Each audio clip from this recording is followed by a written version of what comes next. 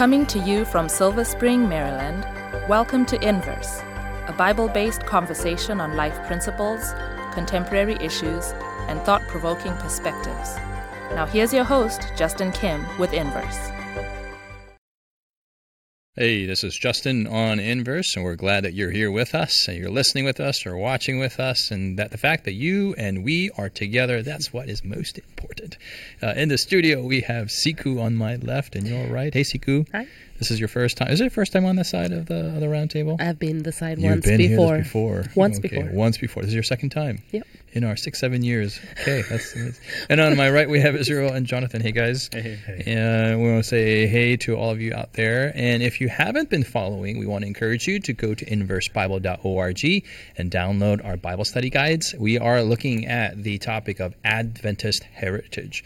And you can also catch up to where we are in this topical arc by going to hopetv.org/inverse, hopetv.org/inverse, and you can look at all the other topics that we've been talking about.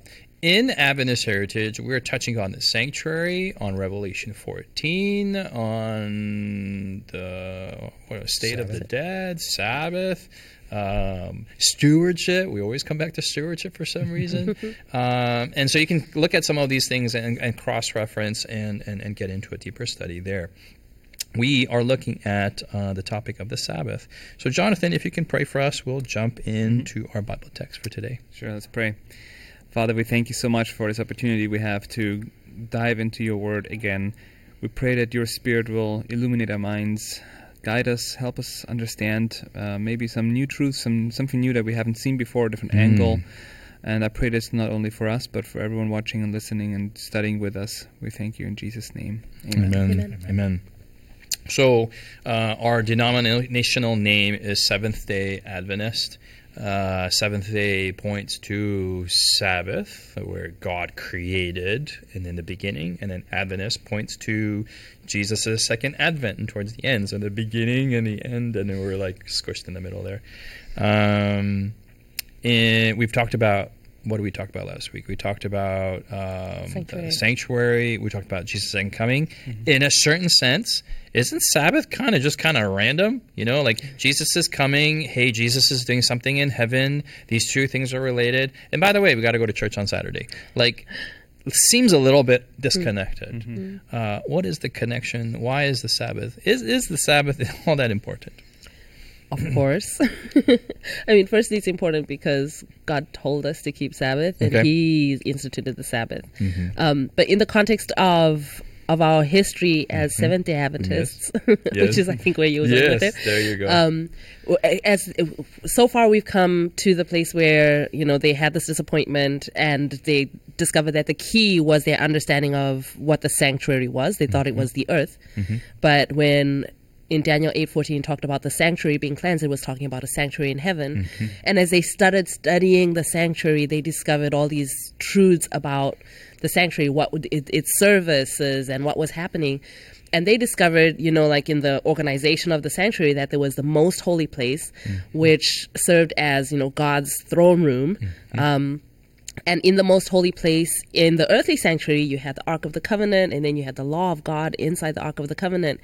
And in the law of God, part of the law of God is the seventh-day Sabbath, is keeping the Sabbath, which is a crucial part of the Ten Commandments, because the first part of the commandments kind of talks about our fidelity to God, and the second part talks about our relationship with fellow humanity. But in the fourth commandment, the Sabbath commandment, you have kind of like the merging of these elements. It brings together our relationship with God, our relationship with humanity. Our faithfulness to God results in a certain relationship we have with humanity. It's kind of like this kind of crux, you know, in the commandments. So in the development of our identity as Seventh-day Adventists was this realization in discovering the Sabbath truth, was that if we reject this truth, it has implications for whether we are accepting God's law altogether, right? And if we reject God's law, then what does that say about the truth about the sanctuary, about the most holy place and the sanctuary that it's in? I mean, it's because all of the truth is interconnected, and so it's not a random, bloop out of the blue, like let's just keep Sabbath, but it's it's woven together into the fabric of our... Seeing that connection is really a powerful thing. We often do study them as isolates and like, all right, lesson 1, this, lesson 2, this. All right, you believe it? All right, check. But seeing the Adventist, the history of the development, it's all interconnected. And there's a certain beauty of the idea. If you're into, I mean, Siku and I are abstract thinkers. I don't know if you guys are, but... I'm very practical. I'm more abstract. You're abstract. Yeah. There's a certain beauty in that. I think while you were talking, I was thinking of is also in Adventism. Like, I love the fact that there is, what do I want to say? Let me get my thoughts together. Israel. We'll go see you. Let me get my thoughts together. So I have nothing to say. I'm just kidding. So I think what Siegel was saying was just the beginning of what brought together, you have splintered groups of people all over the place. All of a sudden, people start discovering the Sabbath. Seventh-day Baptists already existed. It's not like the Seventh-day Adventist Church was the first to understand the seventh-day Sabbath. Eventually, the printed page gets to Joseph Bates, who reads this, who kind of then becomes a forerunner in the Adventist Church for teaching the seventh-day Sabbath. But I think that's the beginning of the history. I think then, as you were saying earlier, Siku, when this discovery was kind of made for the first time, you can't help but see it throughout all of Scripture. You see it in the beginning with creation. You see it as God's covenant in the Old Testament with his people. It's a sign that they are his chosen people. Then you see the major role that it plays in Earth's history at the end of time as a testing truth for whether or not we believe in God as our creator, as our sustainer, as our redeemer, and so forth. And so it became central to the church because of its connectedness between a connection between God and his people through a covenant throughout all of Scripture and throughout eternity past and eternity future. And so it becomes central to the Seventh-day Adventist Church. You know what, I kind of backtracking to what you guys were saying earlier, what I appreciate about the development of our fundamental beliefs as Seventh-day Adventists is, and which of the Sabbath, of course, is one of the big ones. They're all important, but what I like about it is the fact that these individuals, these young people, they came out of the great disappointment. What went wrong? The prophecies made so much sense. They figured it out. It was a sanctuary. It had to do with the judgment. Okay. But then it didn't stop there. As they continued studying the Bible, God led them into a deeper Bible study. And as they were studying, he taught them surrender to the Word. He's taught them, hey, this is truth that has been forgotten or misunderstood or misplaced. This is what it's all about. And he restored truth one thing after another. We're going to talk about other things throughout in the next couple of weeks, but the Sabbath was one of those things that was restored in its true beauty. And that is something that's really powerful and is directly connected to really this being an end-time movement, a prophetically established movement by God. God had his pen in all of this. It wasn't just a random pop-up group of people, let's have a Bible study and let's do this. God led them into more and more truth. And the Sabbath, as we have seen, is one of the core essentials. That's why it's in our name. Jonathan, well said, man. What you said was what's sparking what I was originally going to say. So just going back to Daniel 8, you see Antichrist pops up. Antichrist is attacking, on a horizontal level, and all of a sudden it goes vertical, and it says it goes up and brings the sanctuary down, right? It casts it down. Now, does he literally go up there and take the heavenly sanctuary, bring it down? No, but he's undoing the understanding of a heavenly sanctuary. He casts truth down, and this causes Daniel to freak out. We're like, heaven is being attacked. What in the world? And Lord, when is it going to be restored? And then the sanctuary, the prophecy is, for 2,300 days, right? And we're like, what? And then he zonks out. So then here we are at the end of that. And it's in 1844 where the restoration of all those truths, the heavenly sanctuary, God's law, the great controversy meta-narrative, is to be now restored. I mean, I love that, restored. And then, so for young people to come to the Bible, it's not like, let's see how intelligent we are and see what we can come up with. It's, these things have been lost, and now we're fulfilling the prophetic history to uncover it, right? And now, the sanctuary. No one's been talking about the heavenly sanctuary for 2,300 years. Now we get to talk about it. And then when you look into the most holy place, like there's the ark, there's the 10 Commandments, and of the one of them that's not kept as prominently is the fourth commandment. Is the same. I mean, this is the context that we're coming from, and then there's just a lot of excitement there. And I think, am I too bold and arrogant to say, have we lost that excitement today? I think the answer to your question that you want to hear is or yes, no, we're not. I think we have. We I are think we just have. as excited today as we were. I think we have lost it when we're not discovering it for ourselves. The excitement was that they were coming to Scripture and they were learning these things, right? I think that we've stopped coming to Scripture to learn these things and to be taught of the Holy Spirit. Because the truths that they were discovering, there is more truth in the Bible, but we're even losing a grasp on the things that were already established. Right. That were already established. And so there can be no excitement about things that we don't even know, right? And then beyond that, I would say even let's say, you grew up in the church and you're hearing this stuff over and over again, but the excitement really comes from God. For me, is when I'm reading something in the Bible and the Holy Spirit reveals something to me. When we have Bible study here, I was telling a friend one time, I'm like, we actually legit study the Bible on set, and sometimes we'll be studying something and for all of it, it's like light bulb. It's like the Holy Spirit is legit teaching us as we're reading, and that is where the excitement comes from. It's not a fabricated, let's just be happy, It's it's a legit experience with God. And to your question, yes, we're losing the excitement because we're losing the experience, and I don't think we ought to go chasing excitement. We ought to go chasing the experience with God in His Word, and that becomes the result, is an exciting Christian experience. I think we've lost it in the sense that not that we have forgotten about it, then we need a new revelation. Because I go to church on Sabbath every week pretty much, right? But I think we've lost it in the sense that the Israelites lost it. It's become like mundane. It's become something that we do as a fake fast. It's just like we do it. The purpose of the Sabbath is to reveal to us our dependence on God, to make us more like Him. But it's that work. As soon as that work stops in my life, as soon as the Sabbath ceases to do that for me, then I have forgotten the significance of it. I have the same experience. For me, it's a shift of focus. So when I focus more on the externals or on the elements that make up the Sabbath experience, okay, I got to get ready for church. I got to make sure I shaved. I got to make sure I got the kids ready. We got to be there on time. We got to go do all this. I think of all these external elements, and I miss out on what's actually, I look at the structure, but I don't look at the flesh, the meat of it.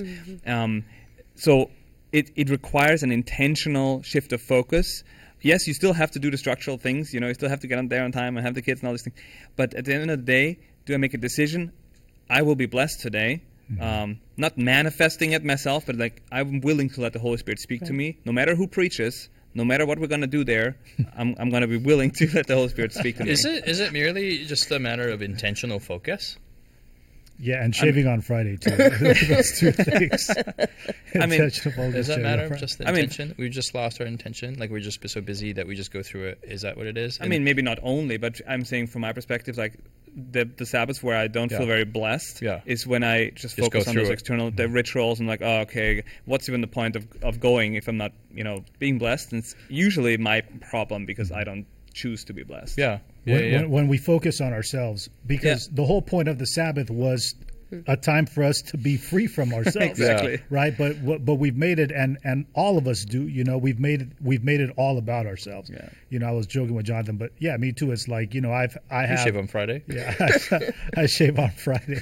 I don't shave at all. It's like people are just trying to get me to shave, right? But the whole process of turning it all in towards I need to rest because I need to rest. Kids, you need to go out there so I can sleep. And then I can't go on outreach to share the gospel with someone because I work for the Lord all week long, and everything becomes so inward focused that we've lost sight modern Israel has lost sight, just like the ancient Israel. And the individual. Individual Israel. Yeah, I'm modern now. Modern individual. Oh, I get you. That Yeah. was interesting. Yes. Let's go to the Bible. Let's go to Isaiah 58. You guys are all revolving around Isaiah 58, so I appreciate that. Go to Isaiah 58 we'll read from verse 13 and 14, but then we'll also backtrack to some parts of the rest of the chapter. Really important chapter. We need to understand what the prophet is saying here. But before we do, let's have a word of prayer. And Jonathan, can you pray for us? Sure, I'll pray again. We No didn't problem. pray before. We did. Did we But pray? you know what? Let's pray again. Let's pray again. Yes, let's pray. It's been a while since we talked a lot. We have. Now we're going to the verse. Let's pray again. Jesus, thank you that we can share our thoughts, but we want you to share share your thoughts and shape our thoughts. And so we pray again that your Spirit will help us to understand what we're going to read now in Jesus' name. Amen. Amen. Thanks, Jonathan. I'll read from Isaiah 58, verse 13 and 14. The Bible says, and this is the New King James that I'm reading from. I think it's the New King James. Verse 13, if you turn away your foot from the Sabbath, from doing your pleasure on my holy day, and call the Sabbath a delight, the holy day of the Lord honorable, and shall honor him, not doing your own ways, nor finding your own pleasure, nor speaking your own words, then you will delight yourself in the Lord. I will cause you to ride on the high hills of the earth, and feed you with the heritage of Jacob your father. The mouth of the Lord has spoken. How many of you read this verse before? It's a very familiar verse to a lot of Adventists. I remember being quoted this verse when I was little and saying, hey, you can't talk on Sabbath, you can't have fun on Sabbath, you can't do anything on Sabbath, you just have to be miserable the whole day, and that's how you'll be delightful. That's how you experience delight, by not doing anything. Nothing can be farther from the truth. What is an appropriate understanding of these two verses and tie into our discussion today, Israel? First of all, this is what God is doing at the end of this chapter. He is responding to a problem that is being brought up to him. And the problem is found in verse 2. It says, yet they seek me daily and delight to know my ways, as a nation that did righteousness and did not forsake the ordinance of their God. They ask of me the ordinance of justice. They take delight in approaching God, and they're saying, why have we fasted and you have not seen? Why have we afflicted our souls and you have not noticed? And it says, in fact, in the day of your fast you find pleasure and exploit all your labors. So essentially what is taking place is there's a group of people, they're saying, hey, God, how come we're fasting but you're not noticing us? How come we're approaching you and you're not responding to us? And God's response is actually, the problem that you have as a people is that you actually enjoy fasting for the experience itself. It's like an act. You the love religiosity of the actual right fast. And so he says, that's why you call and I don't answer, because why would I answer when you're answering yourselves, right? And so what God is saying is, what needs to happen is there needs to be a shift in how you approach the Sabbath. There needs to be a shift in how you approach what he's calling here as fasting. Once you shift and you do these things for the right reasons, then you will have the response that you're looking for. I love in verse 13, he's saying, don't do your own pleasure. Don't do your own pleasure. We often take that out of context, and we just think, hey, any pleasure that I experience of Sabbath must be bad. And so people take that in terms of if you're laughing too much, or if you're eating something that you like, or maybe even of a male, female, adult extracurricular physical activity that happens usually at nighttime. Hey, that shouldn't be done. These texts are not talking about that kind of pleasure. In context with Israel you just read, you find in verse 2, they delight to know my ways. In verse 2 in the middle it says they take delight. Verse 3, the day of your fast you find pleasure. And then in verse, I think that's it, there is a form of pleasure that is human-centric, that is religion-based, that is institutional religion, just going through the motions for the sake of it, and they enjoy it. And from that context, we read from verse 13 once again, turn your foot away from the Sabbath, from doing your own religious pleasure on my day. And just to go with, when we get to verse 13, if you turn your foot from the Sabbath, I think we've got to backtrack to verse 6. Yeah, Verse right? 6. Say that. Because For sure. you've been having the question, like So the question is, how should we What keep is the the Sabbath? pleasure? Yes, what is Right. the pleasure of the Lord? Yep. So and go and for he it. starts off with, "Is this not the fast that I have chosen to loose the bonds of wickedness?" And he goes into the way that what God delights in is that we serve our fellow humanity, right? And it's beautiful when we think about the actual fourth commandment. The fourth commandment talks about our duty to God and our duty to our fellow humanity. The way we observe Sabbath is how we relate to God and how we relate to the humans and the creation, that he has put on this earth. And in this, where he's talking about the fast that he desires, which is kind of an apex of, a pericope, so to speak, of chapters from 57 to 59, kind of the apex of it is this Sabbath observance. But encapsulated in that is the way that your religiosity, I guess, ought to manifest is in the way that you relate to your fellow humanity. There's no way you can say, I keep the Sabbath holy, and you treat your fellow human poorly, right? There's no way you can say that, I'm a good, follower of everything that God has told me to do. And there may not be an exact prescription for what exactly you ought to do in this specific situation with respect to this particular human being. However, a Sabbath observance that is internalized, right? An experience with God that is internalized, a relationship with him that is manifested in keeping Sabbath will result in treating other people in a specific kind of way. And that's he's talking about in the preceding verses. And it goes back to understanding that the Sabbath is not just about resting. The commandment says, you rest from your daily activities. But this is not just a physical rest, it's a spiritual rest. It has to do with our redemption. Later on, God says, you keep Sabbath holy because I have redeemed you, because I'm your Savior. So salvation, our experience of having rest from sin in Jesus, our experience of being freed from the shackles of Satan and sin, that's all part of Sabbath, what Sabbath celebrates, really. And so what Isaiah 58 is saying here, our spiritual freedom and redemption needs to flow through us into loosening the bonds of others. It has a physical impact. It starts with that, the physical impact, the helping people, first physically and then also spiritually, of course. So the Sabbath is much more profound than just like, okay, I don't have to work. Well, let's actually read those verses. Sure. Yeah, Siku, you were starting off in verse 6, but I mean, let's read through that first section there. Okay. Yep. Is this, verse 6, is this not the fast that I have chosen, to loose the bonds of wickedness, to undo the heavy burdens, to let the oppressed go free, and that you break every yoke? Is it not to share your bread with the hungry, and that you bring to your house the poor who are cast out? When you see the naked, that you cover him, and not hide yourself from your own flesh? Then your light shall break forth like the morning, your healing shall spring forth speedily, and your righteousness shall go before you. The glory of the Lord shall be your rear guard. Then you shall call, and the Lord will answer. You shall cry, and he will say, Here I am. Well, stop there. It's very interesting that that's when he answers. So they've been calling out to God's name. He's like, he's not answering. Why aren't you answering? He's like, well, if you fast this way and you do all these things that you just read, then I will answer. Keep going there. It says, and there's another if section. That's why. If you take away the yoke from your midst, the pointing of the finger and the speaking wickedness, if you extend your soul to the hungry and satisfy the afflicted soul, then your light shall dawn in the darkness, and your darkness shall be as the noonday. Wow. The Lord will guide you continually and satisfy your soul in drought, and strengthen your bones. You shall be like a watered garden, and like the spring of water whose waters do not fail.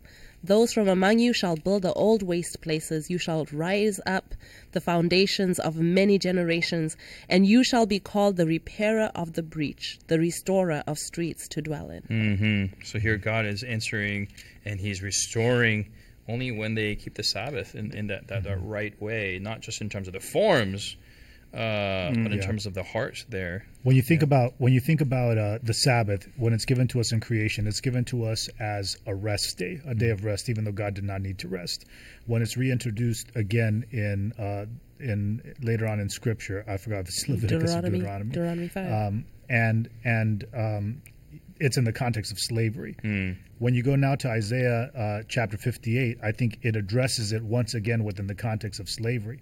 The greatest slave master is myself, right? It says, take away the yoke from your midst. The chain, the bonds with heavy burdens. Yep. And so the issue is that as a broken human being, and this is kind of what's crazy, is that we are our greatest slave masters. I mean, what is killing us from the inside out is our own selfishness that we can't free ourselves from. And the Sabbath is God's prescription to help restore, help heal us from ourselves. And so what he says here is, in order for you to eliminate selfishness out of your life, in order for you to find healing from the different kind of mental illnesses that you have and the different kinds of challenges that you have in your own life, addictions, etc., is to focus on other people. I'm not saying that all mental health issues are related to selfishness, but you know what I'm saying. Yeah. And so he's saying what needs to happen is you need to figure out a way to get out of your own comfort zone and help other people that are worse off than you are. And so he says, give your bread to the people that are hungry, to the people that are outcasts. And how that speaks to me is that normally on Sabbath, I want to invite my friends over. I want to hang out with people that I like, people that are close to me. But here it says, go out and help other people who are less fortunate. And then I love what it says.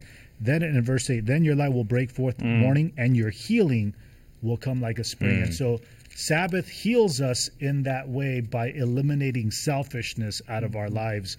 And that's what I think the intended purpose of it was, in that there's a scriptural doctrinal understanding, right, that helps us, but there's also a character development that transforms us, referencing back to Matthew 25. I love that this is how the early church pioneers, this is how they kept the Sabbath. And then what's interesting is that they called out the church for not keeping the Sabbath in this way. That's not very articulate. That how we selfishly keep the Sabbath today is how the church back then also kept the Sabbath. So they're also rebuking them in the same way. Like the church hasn't changed. Is basically what I'm trying to say. The cool thing is that keeping the Sabbath always had a last day emphasis. So they see that Jesus hasn't come. They see the heavenly sanctuary. They see the most holy place. In the most places, the 10 Commandments. Of the 10 Commandments, there is the fourth commandment, seventh-day Sabbath, and then they see that this is keeping the Sabbath is linked to the seal of God. So what we're talking about now isn't just merely a social, like, hey, go out there and be nice, but it's like some people think the Seventh-day Adventists are like, if we just keep Sabbath and don't do anything one day of the week, we're waiting for Jesus to come. Nothing could be farther from the truth. We got to be going out there on a Sabbath and revealing the heart of God, not only to ourselves and our churches, but to all of society. And you see the early church was involved in all these social causes, and there were effectors of change in the world around them, not just waiting on a mountaintop for Jesus to come. May that be my heart, our heart, your heart. I know it's a rebuke to myself. Hopefully it's been a blessing to you in studying Adventist history. God bless you.